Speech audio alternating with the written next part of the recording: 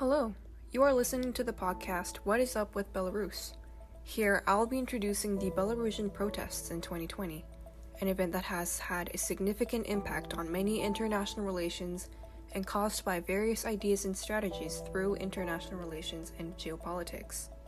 Throughout the series, I'll be introducing various events and connections as well as some Belarusian history that have led to the forming of their society today. The final goal of this podcast is to not only get you to know more about the Belarusian protest, but to make you observe how everything is interconnected, whether it is politics or not, and to look at how your actions are developed by your thoughts, just like how our society is developed by different ideas and choices.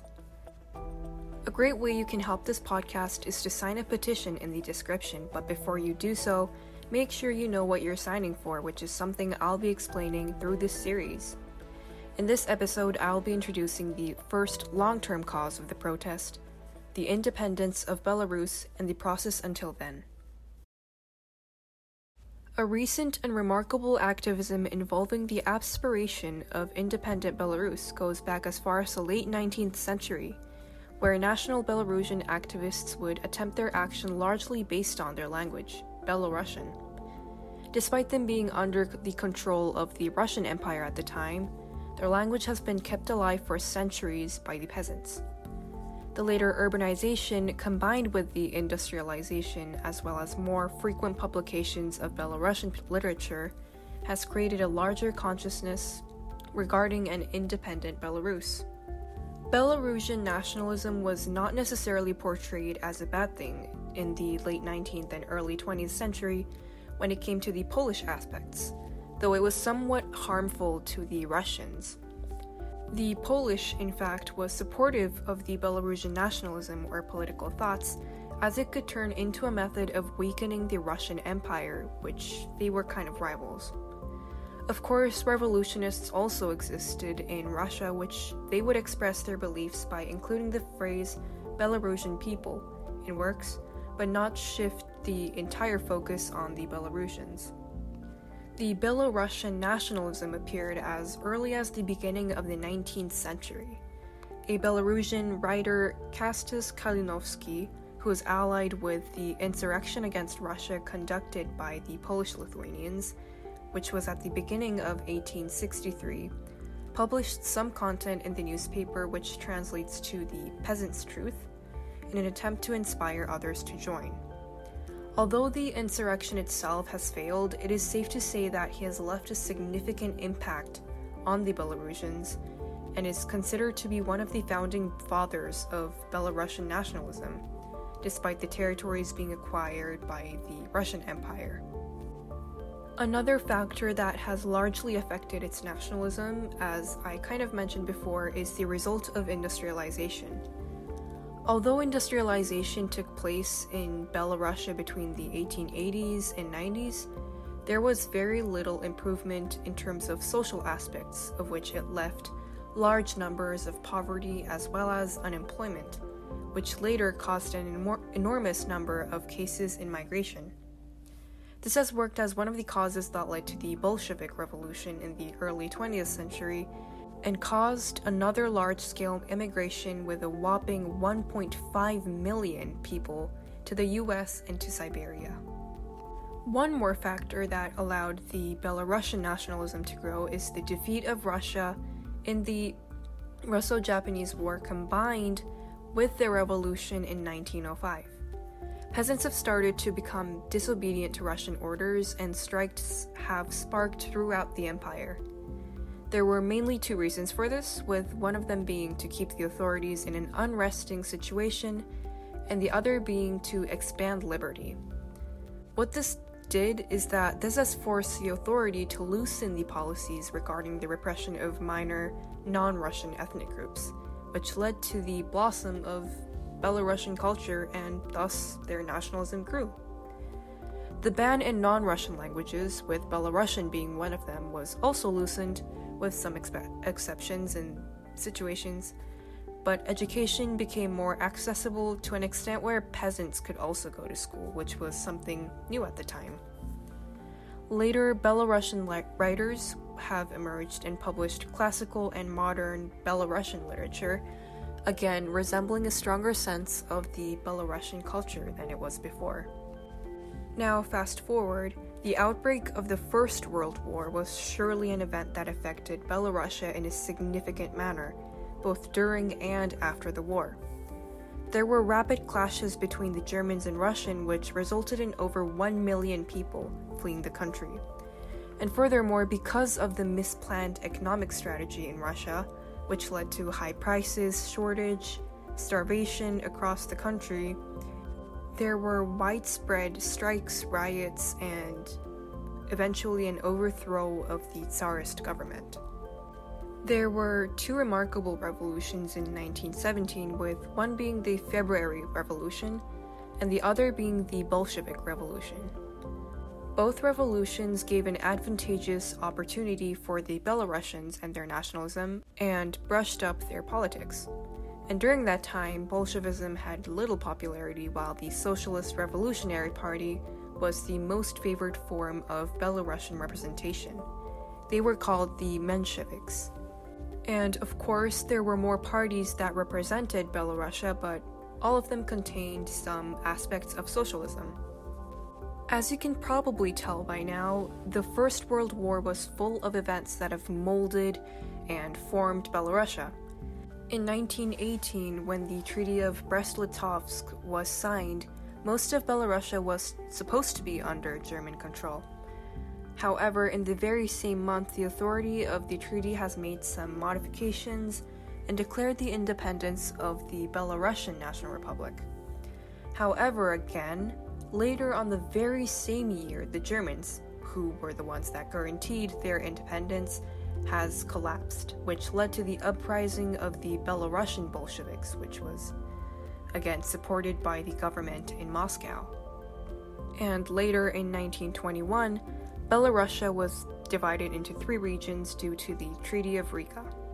There was the western part, which was acquired by the Polish, the central part, which was the Belarusian SSR, and the eastern part, which was taken by Russia.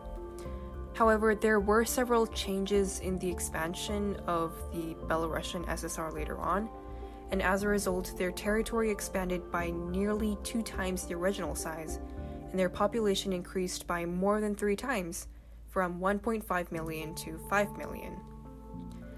But despite the enlarged territory, economic and social standards were only held temporarily. An economic policy that was proclaimed in 1921 that replaced capitalism has indeed allowed the Soviet Union to recover economically with larger outputs. However, on the other hand, the standards were not high. Originally, Belarusians were rich landlords with lots of land, whereas after became or were replaced with middle-class ones.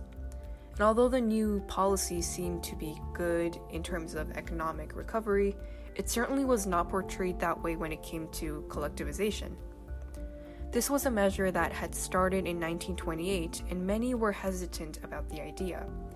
And again, despite the strong resistance, those who were seen to be problematic were sent to Siberia, while the remaining ones had starved. But for Moscow, it was just an opportunity cost for developing new industries in Belarus. Although, like I said before, it seemed like Moscow was looser to non-Russian ethnic culture in terms of their policy, but it has changed once Stalin came into power. And what this did was that Moscow's approach to Belarus became rather economic and more focused on tying Belarus to Russia, which means that the Russification came again.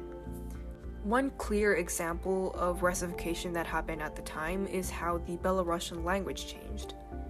The language was modified in order to become more similar to the Russian language, and books, specifically history books, were rewritten too, to show that Belarusians were close to the Russians. Next is the Second World War. Now, this could be an event that forever changed the Belarusians' view on Russia and Germany. Just like in the First World War, Russia and Germany was heavily involved in trying to take over Belarus.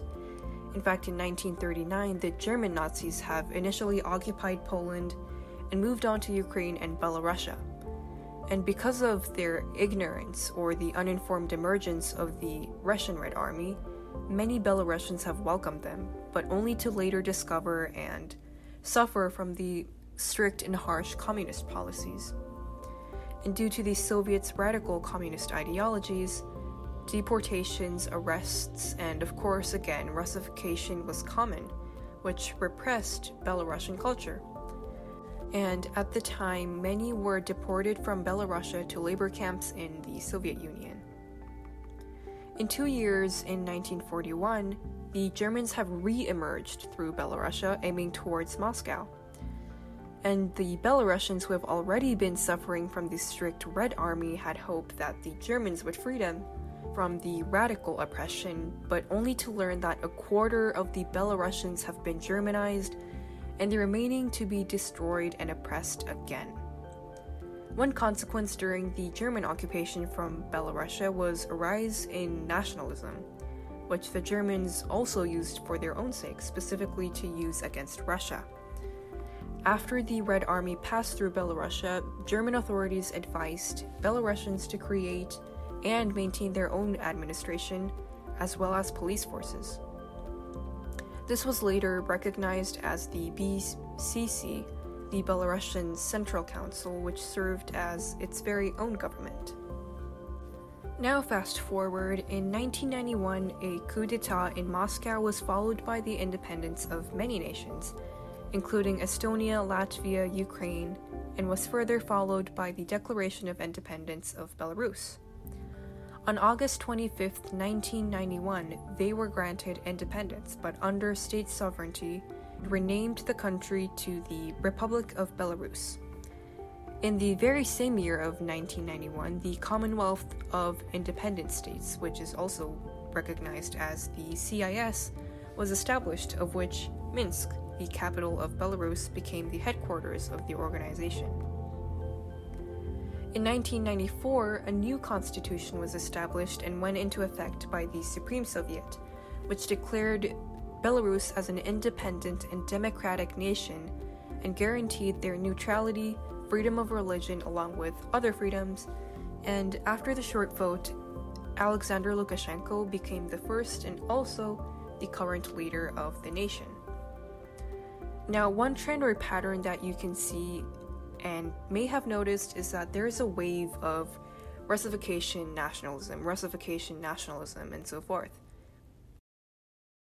Now, how were their international relations after the independence? Well, by the end of 1992, over 100 countries have recognized independent Belarus, with nearly 70% of them having established diplomatic relations with them. However, Belarus at the time had a limited diplomatic relation with many countries because of economic struggles, as well as a shortage of experienced Belarusian diplomats. And although Constitution of Belarus states that it maintains neutrality, Russia remains to be Belarus's strong military partner, largest economic trade partner, and its neighbor. Russia has a large influence on Belarus in terms of the economy, as Belarus is heavily dependent on Russia's resources, particularly on fossil fuels. It is very clear that Russia is more than just a neighboring country, as it has influence on not only its economy, but its military and politics as well. In fact, many officers in the armed force of Belarus are ethnic Russians, and over 1 million Russians live in Belarus. Not only that, but Belarus has faced some political consequences regarding some of those matters, particularly on fossils. Now, when it comes to the United States, although in the beginning Belarus and the US were good trading partners, of which the US has provided a lot of economic aid to Belarus, after 1995 it had cooled and even reversed.